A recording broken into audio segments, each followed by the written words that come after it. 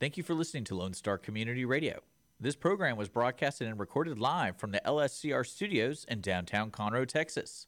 Lone Star Community Radio is supported by listeners like you. Donate and sponsor today. For more information on getting involved with Lone Star Community Radio, contact us at lscrstudios@gmail.com or visit us online at www.irlonestar.com. You are listening to Lone Star Community Radio on 104.5 KCZW LP Conroe and 106.1 KZCC LP Conroe and worldwide on irlonestar.com. Good afternoon, everybody, and thank you so much for joining us on the Cindy Cochran Show. If you're just listening to us on 106.1 or 104.5, you have got something that will fill your ears and your head and your knowledge and just make you feel like, okay, I can sit down and talk to the guys at work now. I understand what's going on.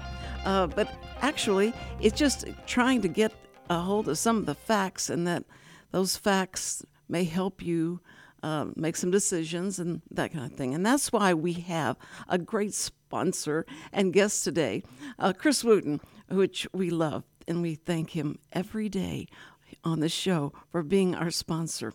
We will not forget that you came in and you just bolstered us up like Chase is bolstering up some of those banks, other banks out there. But we thank you so much. But anyway, I do want to say that yesterday we had our signing show. On Tuesdays, it's all dedicated to the deaf. And so we sign everything. And so I had a CODA. A CODA is a child of deaf adults. And so she's an expert interpreter, and she was great. And so many of the deaf know her. So it was wonderful program. And I've had so much fun and frustration trying to find people that would come on the show and try to explain what we're going to do, and it's on radio, and they're trying to think, wait a minute, it's on radio, but my friends can't hear it. But we explained to them, that it's just streamed and you see it on YouTube. And YouTube, understand YouTube, okay. So anyway, I just want to thank her again. She was just great. So we're going to now introduce our special guest, Chris Wootton. He is the owner of Wootton Financial Group, and they're right down the street. They've been here in Conroe for, over 2 decades. Is that right? That's right. Fair enough. That's fair enough. But you don't stay that long if you're not doing the right thing, or people are mad at you and they're saying bad things about you. They don't. And so anyway, and there's been 2 times when we're talking about the sponsor, Chris Wootton, and our guest knew him. He was either lived in their neighborhood or they knew him from him coming into their establishment. And I'm so used to signing from yesterday, I'm going to, my hands, shut up. Okay, lay down. Okay, so. That's impressive, by the way, that you can talk and sign at the same time. And well, it's a good thing I started learning that way, because that's doing interviews and things like that, you need to know that.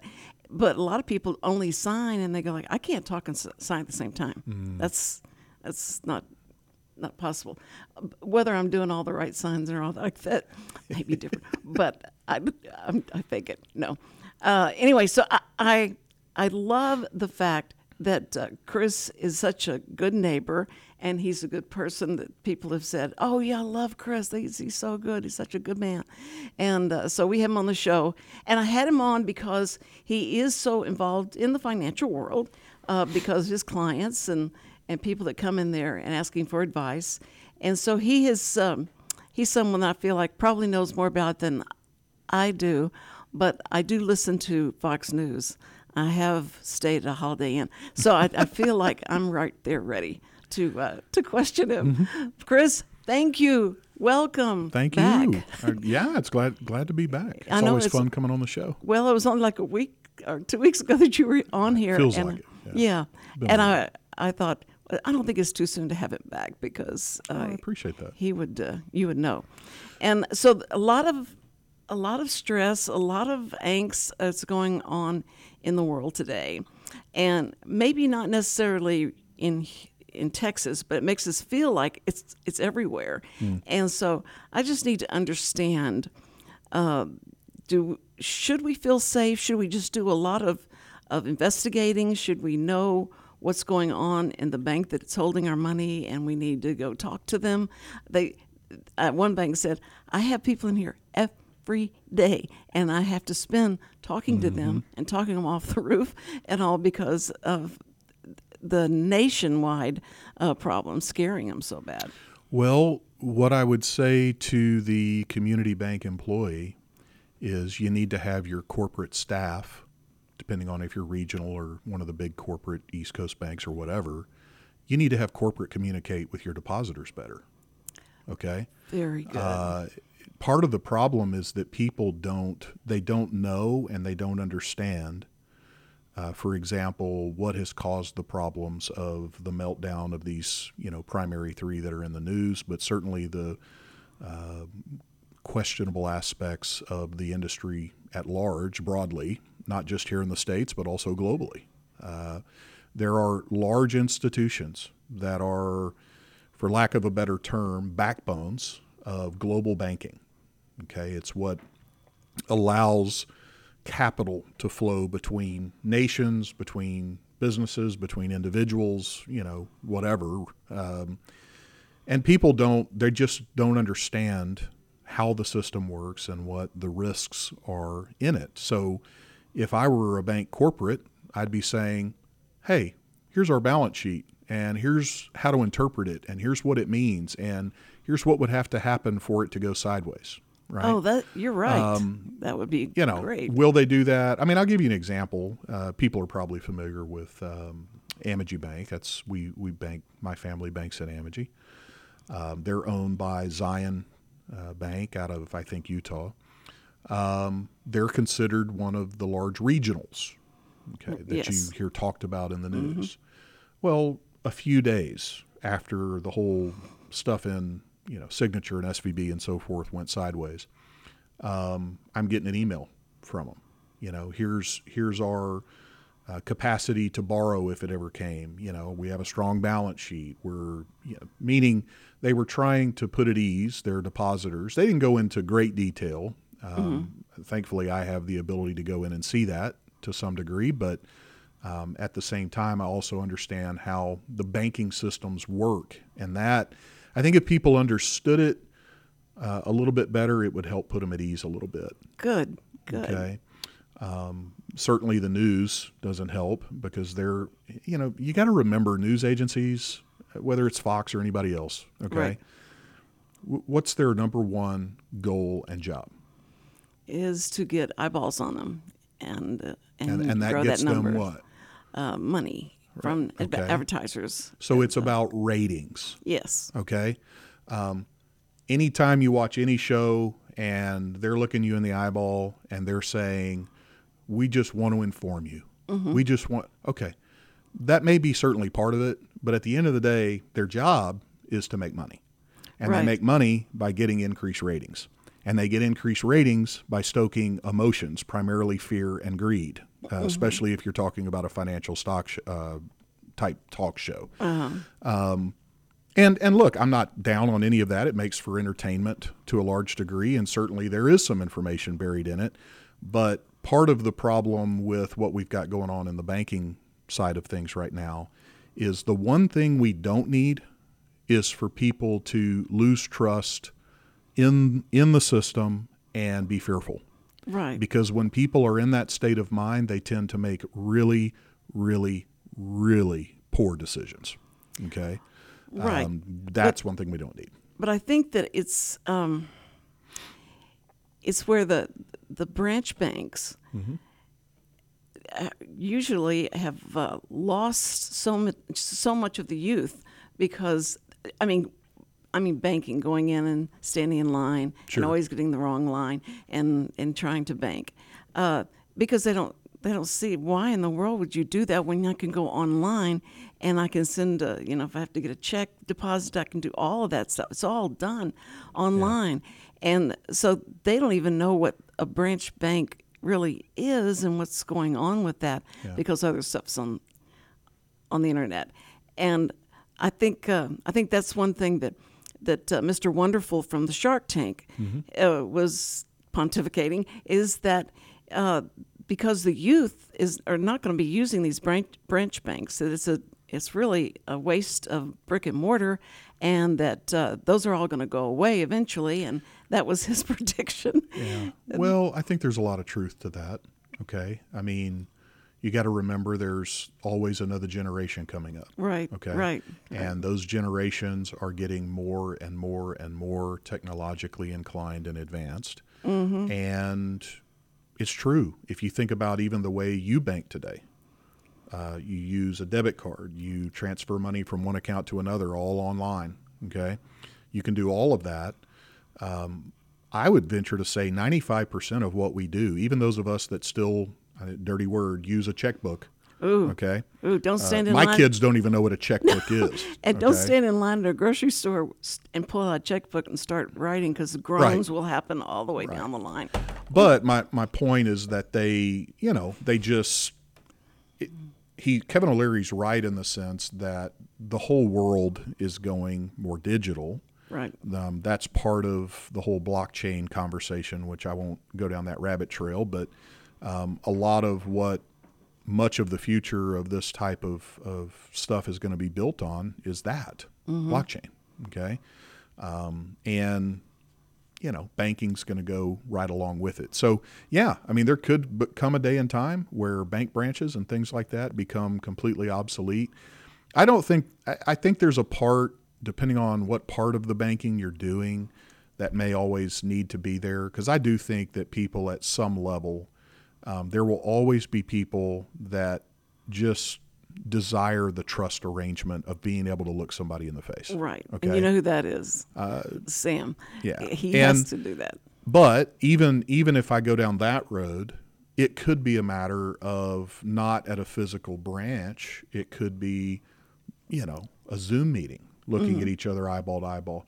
Those kind of comfort levels change over time as technology becomes more adopted, right? Well, like the branch banks, they also handle loans and small businesses and things like that, right? So that seems like they have to have a face-to-face meeting or be in touch with the bank. So maybe they'll specialize, or there'll be different, where you don't do all your banking like the regular banking and checks and when they bounce and things like that, and that you don't have to really look at them in the eye anymore. You just send some money in. Well, I mean, even that side of it, loan departments and, applying for a mortgage, whatever, it's already in the works.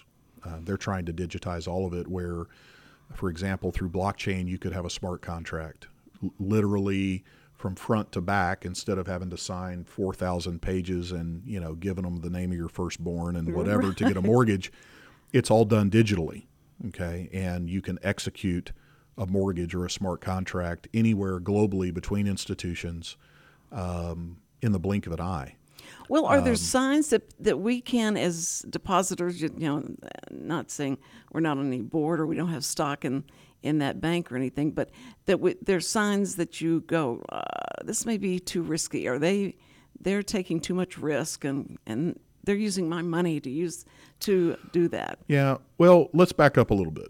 Okay. So I think it's important for your listeners to understand. How many people, if you ask them, how does a bank work? Okay. So our country, our banking system operates off of something called a fractional reserve banking system. So if I were to ask you, what is that? Could you explain it? It doesn't seem like a whole. It's a fractional thing. I don't know. Okay. Well, it's got the word fractional. Yeah, that makes right. It. Richard, what would you say? Do you know? Okay. So here's kind of the bottom line. And this is going to be very high level. Uh-oh. Okay. You see, Richard just put the mic to his mouth.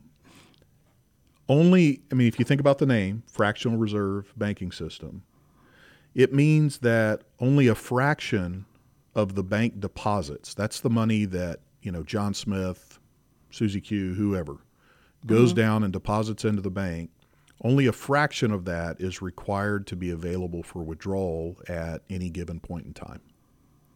And did we know that? I don't think I knew that.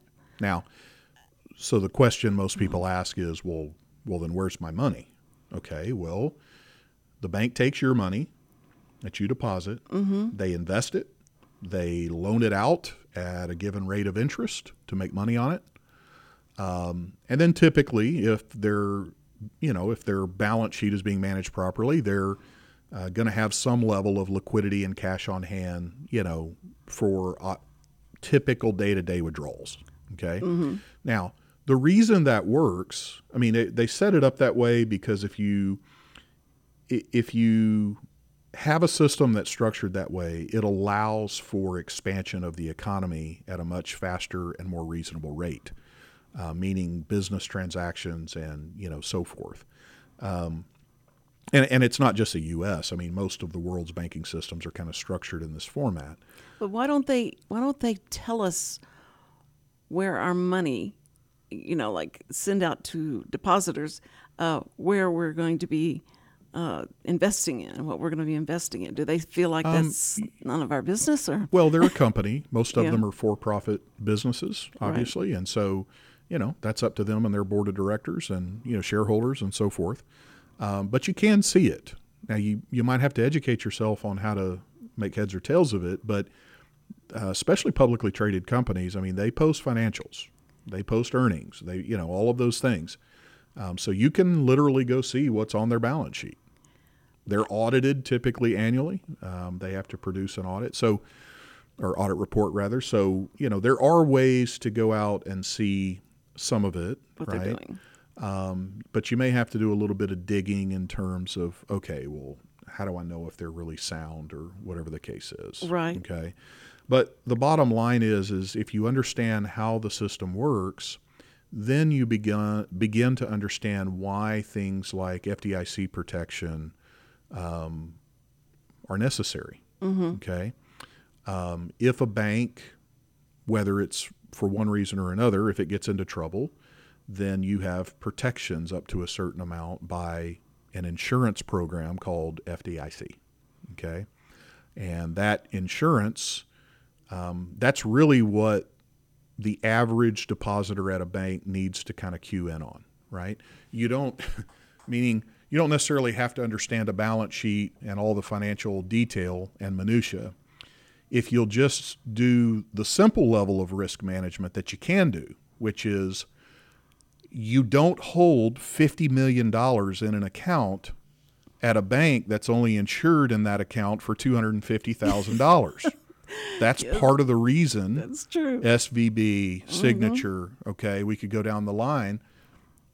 Now, there are reasons why the bank got into trouble. That's true, and we can talk about that. But the point is regardless of what the reasons are, had they been doing proper risk management at their own personal and corporate level, meaning the people banking at the institution, we wouldn't even be having this conversation, okay? Maybe we'd have the conversation of the bank failing, but people losing all their money, or more importantly, the federal agencies like the Fed and the Treasury and FDIC coming in and breaking their own rules to keep these people whole like they did in 2008. Yes. Okay? Those kind of things wouldn't have to occur. But like Chase was one of the ones that are coming in to help prop up. Well, a lot of your big banks, okay, so the larger banks that have a stronger balance sheet, more liquidity, those kind of things, a lot of times in these types of events, the government agencies will go to them and, try to get them to help out. And that may mean they step in and literally buy a bank. If you look at 2008, right, you saw a lot of that kind of thing happen. For them, sometimes it can be a really good deal because they can step in and, in the case of one of the banks, I think it was, I can't remember now, I've got it somewhere in my notes, but one of them got purchased for literally 99% discount for going in and buying and to buy it. So my point is that there's a lot of points. Well, and we can go through those one by one. No, if you want. but I heard that that these banks went in to prop them up, and they're bringing in so much money, and one bank wanted to buy another one, and they had depositors and stockholders and all that. That shouldn't they vote on that and say it's okay, go ahead and prop up that bank, take our money and help them, even though it was their stupidity or not their oversight or not, and taking too much risk. Because you're supposed to understand the rule going in. Right? Is that what you are informed of? Like, what we could be doing is things that we're not going to be maybe telling you all the time what we're going to be doing, but we think this is going to be best for. Well, if you're talking about how they're investing and so forth, I mean, if you look at some aspects of, take SVB, for example, a lot of what they were investing in were very safe and secure government securities. Safest asset around, okay? Right. The problem is that they bought them when interest rates were historically low. The Fed began raising interest rates. That causes the price of a government bond to fall. And now they have a 100% safe, if they hold it to maturity, long-term, government bond.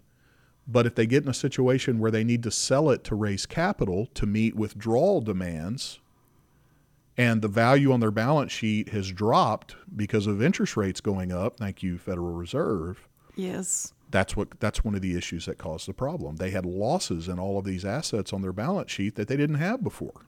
Okay. And there's a whole line. I mean, maybe it would be helpful. Of course, it's your show, but no, please. It might be helpful for us to maybe just step back and look at the bigger picture. Okay. So essentially what you've had is the collapse of 3 FDIC-insured institutions. You've got SVB, you've got Signature, and a company called Silvergate, which was a crypto deal. But essentially when these things collapsed, you begin to hear these rumblings, it sends depositors kind of scrambling, looking for a place to repark cash. Okay, meaning in other banks and other brokerage companies, they're pulling money out of these institutions and rushing somewhere else to try to put their money back in. And it's due to fear, whether it's grounded in reality or not. There's a fear contagion that begins to take hold about the stability of not only these banks that have subsequently gone under, but also other regional banks or small banks, locals, right? Once that fear contagion begins to snowball, you can really very quickly end up with a run on many banks where people are just completely losing it, freaking out, pulling all their money out of their local banks. Well, even banks that are well capitalized with plenty of liquidity per se for a normal market environment, in a case like that is going to have trouble meeting liquidity demands because the system is not designed for everybody and their mother to go pull money out of a bank all at one time. Right. That's not how the system's designed. It's a fractional reserve system. Okay. So this then, remember, bigger picture, this then prompts federal regulators to essentially rescue depositors, not just at the limits, but in total. Okay. Meaning they step in and they offer this lifeline to backstop all of the deposits, especially like in SVP's case, so that nobody loses. And that immediately caused global aftershock because if they're going to go violate their own rules on how much protection they're offering, that immediately says to anyone who's smart enough to look at it, okay, they think that there's a bigger issue at hand here. There's a bigger problem. And so they're trying to alleviate, and that's eventually what we found out. They were afraid of a systemic contagion, okay? where this begins to happen at bank after bank after bank after bank, and then it grows into a problem that they can't stop. Right. Okay. I tend to take, this is my personal opinion, I tend to take the other side of the coin, and I can give you reasons for it, but they should have let the depositors fail. And I know Yes. people are going to hate me for saying that. No, that's what Mr. Wonderful said. But it is what the rules are. And you can't tell me that a tech company with the brains of people that design that kind of stuff, that are in that space, that are designing all this technology, I have a hard time believing that they don't know what their FDIC limits are and that they don't know how to spread risk among multiple banks to do that. If not them personally, they have got to know people in their circles of influence that do. Right. Okay. But isn't that just a laziness and just a, it hadn't happened for years? And Well, so I think not it's gonna happen more, it becomes more of the, I mean, if you think of SBB, it was really kind of the go-to bank for tech capital and things like that. Okay. And so it's word of mouth, and so everyone has their money there. I mean, there were hedge fund managers there. Peter Thiel, like the day before it collapsed, had, I think it was $50 million on deposit there. And he pulled all of his money out and told everyone he knew, if you got money there, take it out. I think something bad's getting ready to happen. Okay, well, here's a hedge fund manager with a ton of money in a facility well above FDIC limits, right? But he probably knew the risk he was taking. And when he saw the risk coming unwound, meaning something is not right, something's going on. This was about the time they're saying, okay, we're going to try to raise money through a stock issue. They start trying to raise capital because they don't have the money to meet all the withdrawals they were experiencing. He knew something was wrong, and he got out. Okay, so point just being, it started this, in a big picture, this kind of devolving of the system over some of these individual banks. So then, as a response to the U.S. bank collapses, okay, especially these first three, then you had a Swiss bank, Credit Suisse. Now, they already had troubles of their own. They were already in financial turmoil, trying to raise capital. They had, been through the ringer. They then had depositors panic and begin to ditch them as a bank, meaning they start pulling their money out, right? Well, as a result of that, and that's an important one because Credit Suisse is what's considered a systematically important global institution. Right. Okay. They were forced by Swiss regulators into kind of an arranged marriage, if you will, with one of their larger Swiss rivals, UBS. You've heard of UBS Financial, yes. okay? Yes. Well, UBS essentially got to buy them at about a 99% discount. They just stepped in and bought Credit Suisse, okay? Problem solved. We think. We hope. We hope. Right? Right. Here's the thing. Nobody really knows how deep systemic issues are within the banking system. And look, that's not just, big banks. The biggest concern they have right now is with regional and small regionals banks. Okay, they just don't know based on, if a systemic fear contagion type thing happened and you begin to have multiple runs on multiple banks, they don't know how deep it would go, right? Because it depends on how bad the runs are as to how far and how widespread it would become and how bad. But that's one of the reasons the regulators stepped in their opinion, and violated their own rules and backstopped all of these people, is because they did not want it to become systemic. Okay.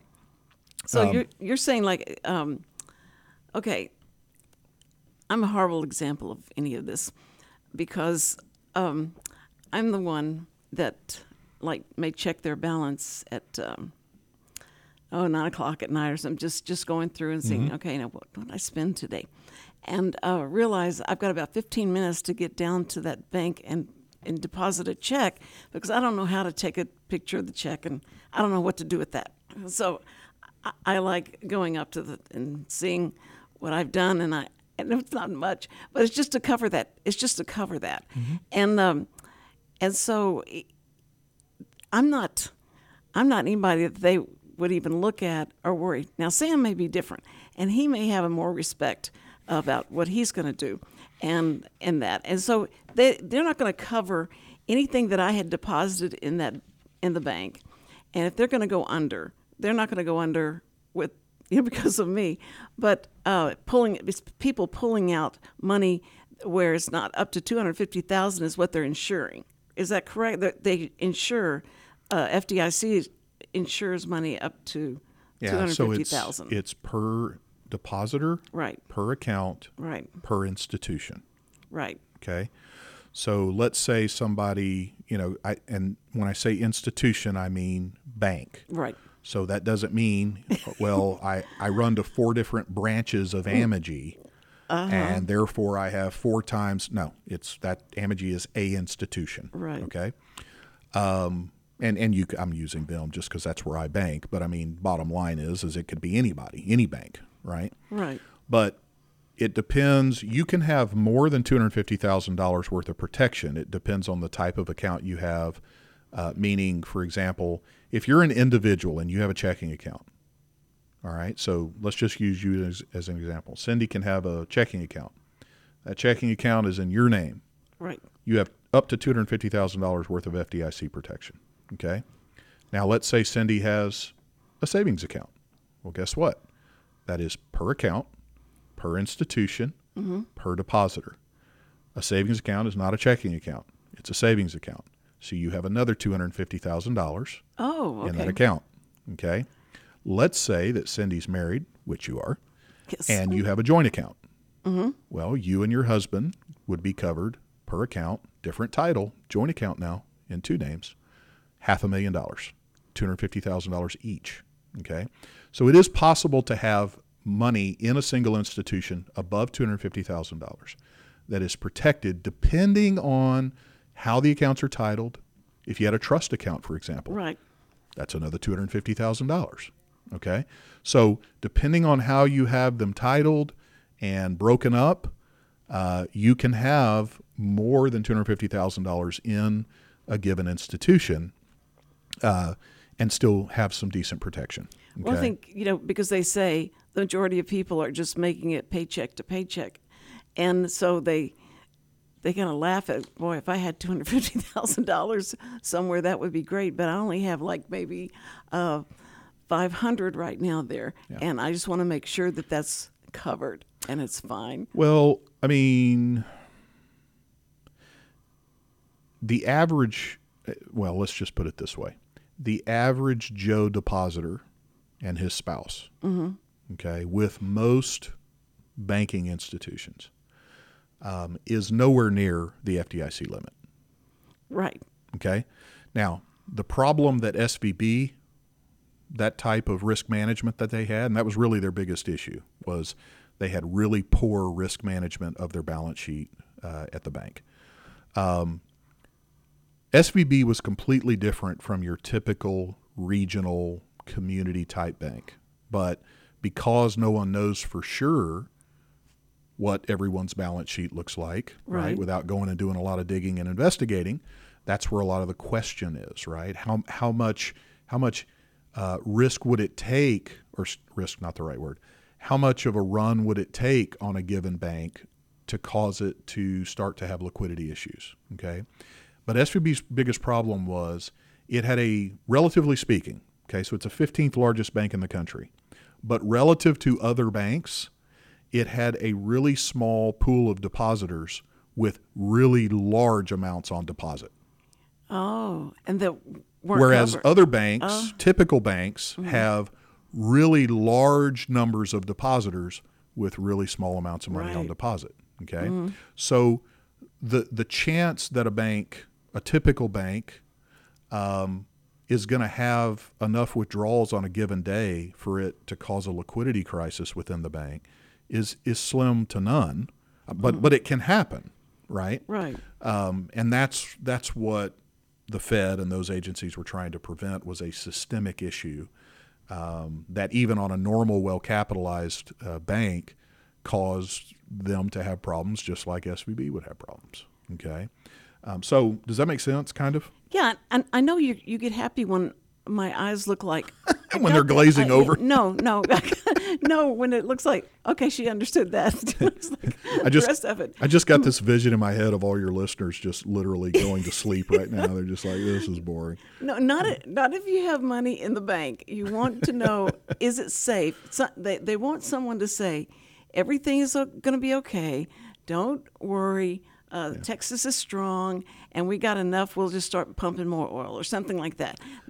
Will be okay. Yeah. So you got to keep in mind that a lot of banks, especially if they're what they call regionals, meaning they may have locations in Texas, but they probably also have locations elsewhere. Okay.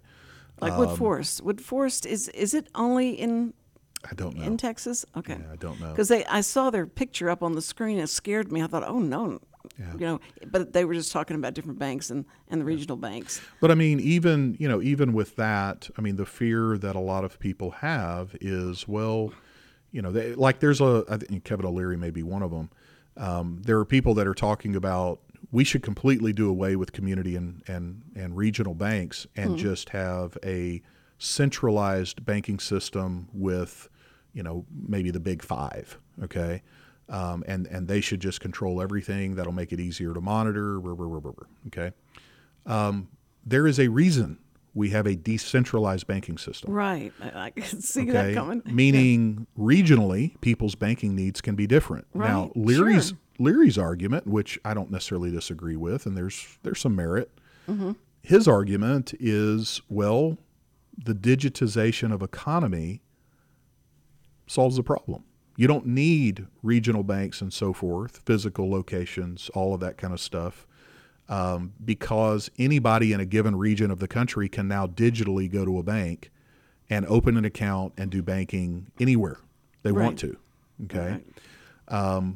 My problem with that is I don't want the entire banking system in the hands of a few. I agree. That you're asking for problems. Yeah. Okay. We see what power does to people. Well, sure. I mean, it's no different than the anti-monopoly laws that are on the books, right? When you centralize power in one corporation in a given industry, it squashes competition. It causes all kinds of problems. So, if you're going to do it in banking, do you honestly think the same thing is not going to happen, right? That it's not going to cause problems? Because they'll be able to write the rules for everything. There won't be enough competition, right, out there. That's scary. So, there's arguments for both sides, but I think the system, the way that it is today, is fine. The way that it's set up and the way that it is designed is fine. I think we as patrons of these banks need to educate ourselves. Right. We need to understand what the risks are to us, right? We can't do a lot to control what the bank is doing other than knowing and understanding and then spreading our risk around. So tell me the questions I should ask the bank I bank at or going to bank at. I need to ask questions. What questions will they answer or will it make them mad that you're asking it? But what questions can I ask them and sound like I know what I'm talking about? Honestly, Cindy, I don't even know that the average person, if you walked into a bank branch and you asked the branch manager, I don't know that they could really even answer the question. And I think the answer you would probably get is, I can't give you that information. I would have to get approval from corporate or whatever the case is. Okay, well then I can't give you my money because I got to get. Well, and that may be. Yeah. Okay. But I think asking a question like, look, I've been hearing the stuff on the news, okay, about the whole banking issue, and I'm kind of scared about that. And what can you give me as an assurance that you guys are, and you may have to get into some lingo, right? But what can you tell me that would give me some assurance that you guys are well capitalized enough that you could weather that type of a storm? Perfect. I need to record that and write that down, and then. Well, luckily this is being recorded. Yes, and I don't know if you knew that. Yeah, but it's a good point. So you can go back on YouTube. That's right. If I can get this technology down, I'll be good. You can go back on YouTube and listen to that, and that's what you need to go in and ask them. Because a woman going into the mechanics, and Sure. trying to tell them Yeah. what's wrong with my car, and I can only do sounds. Yeah, I mean, another one would be, what percentage of your deposits do you have in cash on hand? See, that's Okay. okay. Now they're not going to think I'm setting up to rob the bank or anything. If I Well, no. ask those I'm not talking questions. about like sitting in a drawer behind the counter. I'm saying as a bank as a whole. Right. I mean, there is a metric, there is a percentage. And look, a guy that's in banking in that line of business day in and day out. I mean, I kind of deal in the stock and investment and financial planning world. Right. So I know enough to ask a question reasonably, right? But I can't get into the nitty gritty minutia that somebody sitting behind a treasury desk might know to ask, right? Because there's all kinds of financial ratios and things that you can look at for a balance sheet that helps kind of determine if it's sound or not. But liquidity, cash on hand, what the value of their investments that they've made, meaning, Have are you in the black or are you in the red? Yeah. What's it look like? Oh, I like that. I like that one. Those are just good common things that you could ask, right? Well, because if you educate yourself enough, just like you said, you're going to have a little more sleep at night and not be so worried about that, right? Well, and I think so. And I think, I read an article, I want to say it was in, may have been a Fox Business article, okay? But there is a former FDIC chair, a lady named Sheila Bair, I think is how they pronounce the last name. I'm going to read you a quote that she said. She said, I think this is, meaning talking about the banking crisis we're currently still talking through. She said, I think this is more of a Bear Stearns moment. Now, she's referencing back to 2008. Okay? Okay. You remember the banking issue that happened in 2008, the mortgage crisis? Right. Okay. Well, if I look back at the signaling events of 2008, the Great Recession from 07 to 09, okay? That included the bankruptcy of Lehman Brothers. Yes. J.P. Morgan Chase's discount purchase of Bear Stearns when Bear Stearns, eventually went belly up. And also Bank of America buying Merrill Lynch, who also was in trouble. These were powerhouses on Wall Street. Right. Okay. Well, in total, $443 billion in taxpayer money was put in to bail out these big financial institutions. Okay. Now, what's the difference between that back then and what is happening today? Well, what we're being told is no taxpayer money will be used to backstop all these people that we're backstopping at SVB, for example, even though some of those include Chinese investors that they're keeping whole. Okay. Now, I'm not going to get political. I'm just saying there's issues there, right? Oh, yeah. But what I am saying is anybody who thinks that it's not taxpayer dollars, the FDIC is an insurance program that banks pay to be a part of. They pay a premium, right, to be in the insurance program. It all goes into a pool, right? Who do you think the bank is charging to be able to pay the FDIC premium? They don't pay that cost. They pass it through to you. Of course. It is always the taxpayer that is funding it. So anybody listening right now, don't believe the political, what's a kind way to say? I know it. Bull. Don't believe the hype. How about that? Right. That's a kind of way to say That's it. very way. Don't believe the very hype. good way. So let me go back to Sheila Bair, right? So former FDIC chair.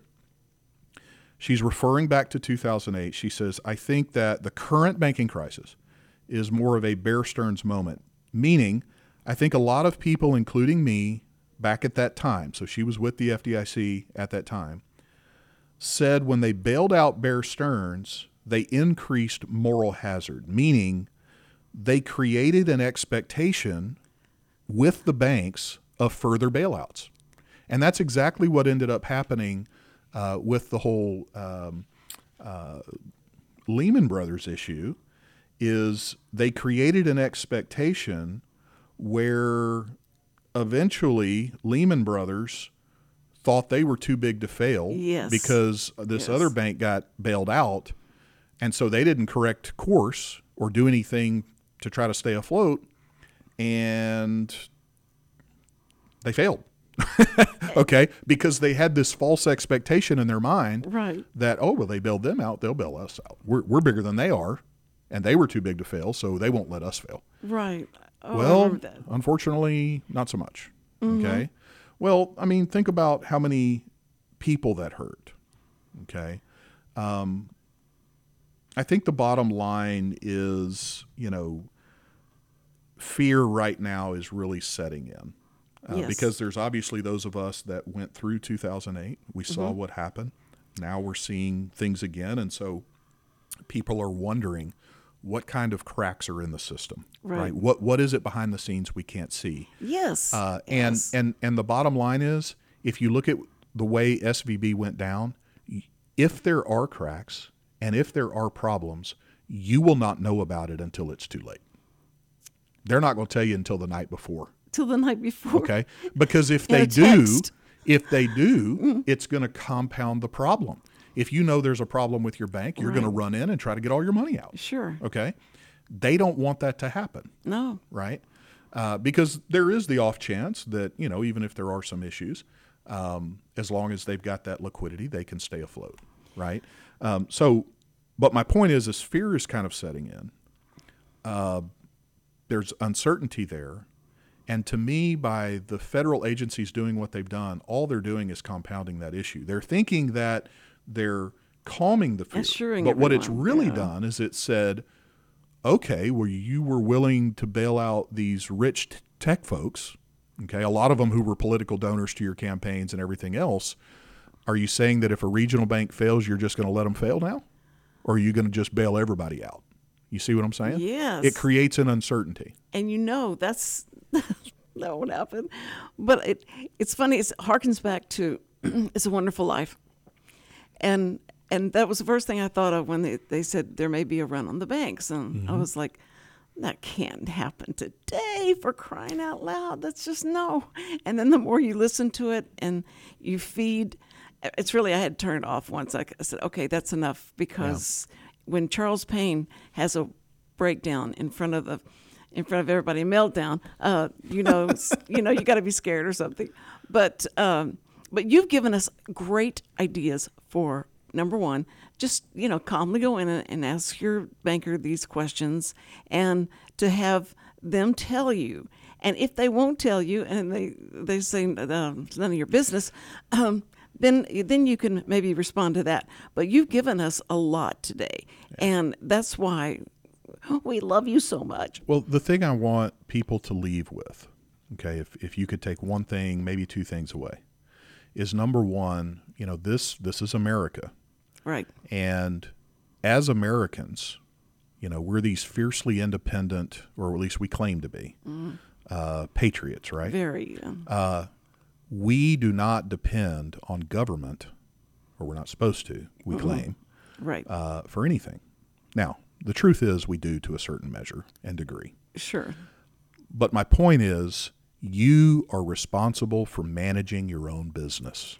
Okay? Yes, sir. Get yourself informed. Yes, sir. And if that means calling your bank, calling a guy like me, whatever, all right?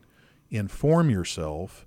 Right. If you've got $1 million sitting in Bank XYZ and you're not sure how much of it is protected, it's time to get informed and to start asking a few questions, right? Because it is possible you might be able to keep it all there and have it insured, but the odds are you probably won't, okay? And if we're going to manage ourselves and manage our own risks, you need to be informed on how to do that and then go get it done. Right. Right? Don't be the person that was at SVP. Done. That's it. Just get her done. That's it. Thank you, Chris, for being here. Oh, thank you for having me. I hope it wasn't too confusing. No, and don't go any further than out there. Just wait for the next time we need you to come in. 'Cause poor Chris, he has so much going on. I'm sure you have plenty of people coming and asking you questions. Can I say one more thing? Oh, okay, go. Do we have time? Don't panic. Don't fear. Okay? Just use your intelligence. I love that. I won't panic or I won't fear, but I'll try and use Sam's intelligence. But anyway, thank you guys for joining us. And tomorrow we're going to be talking to Shannon, who is the person who knows everything about Conroe and what's going on in Conroe, and we're going to find out what you can be doing this weekend or next weekend. So be sure and be with us. She's beautiful. She's Conroe's treasure. So stay with us. Stay with us. And we will be back next Tuesday signing. Okay, that will be great. Thank you again, Chris, our sponsor, and we will be back. And first responders, we love you.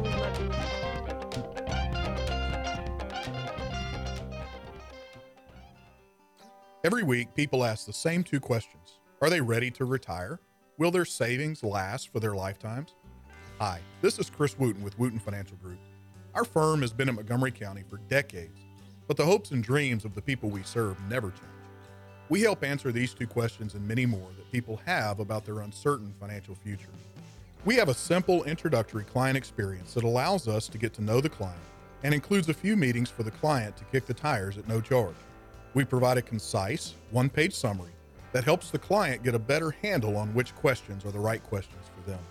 To learn more about Wootton Financial Group's process in helping their clients to a clearer financial future and to see their contact information, visit Cindy Cochran's show page on irlonestar.com/TCCS.